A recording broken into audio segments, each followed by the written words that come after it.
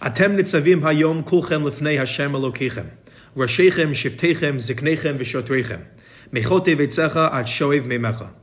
You are all standing today before God, the leaders of your tribes, your elders and sheriffs, from the woodchoppers to the water carriers. The opening words of the first of this week's Torah portions, Nitzavim, are truly epic. We know this is truly a momentous week, as this is always the portion which comes before Rosh Hashanah. Here is where our great teacher, Moses, directs us on what we need to be zoning in on before the holiest time of the year. What is that exactly? No surprises here. Unity. In order for us to deserve unconditional love from God, we must display the same affection to our fellow Jews. The simple question we have always struggled with is how, in such a diverse world with people with vastly different views, experiences, backgrounds, and traumas, can we all truly unite?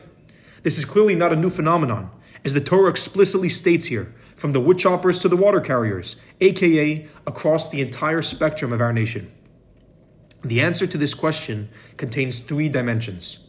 Firstly, how do we know we are higher or more right than anybody else? We obviously are aware at this point in our lives that we all have self-biases that cloud our evaluations of who we are. Secondly, even if we are evaluating ourselves fairly, who's to say that we are superior in all areas?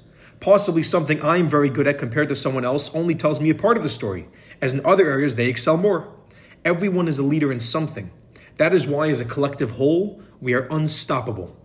Thirdly, and most importantly, when we compare ourselves to God, we truly reach the proper place of where we belong. Humbled. We are puny beings compared to God's infinity. That is not to say to put us down, but rather to keep things in perspective. When we truly internalize these three dimensions, then we are actually and practically ready to unite with others around us. We are all one big family. Families fight, laugh, and cry together. It takes resilience to be a truly happy family through all the ups and downs of life.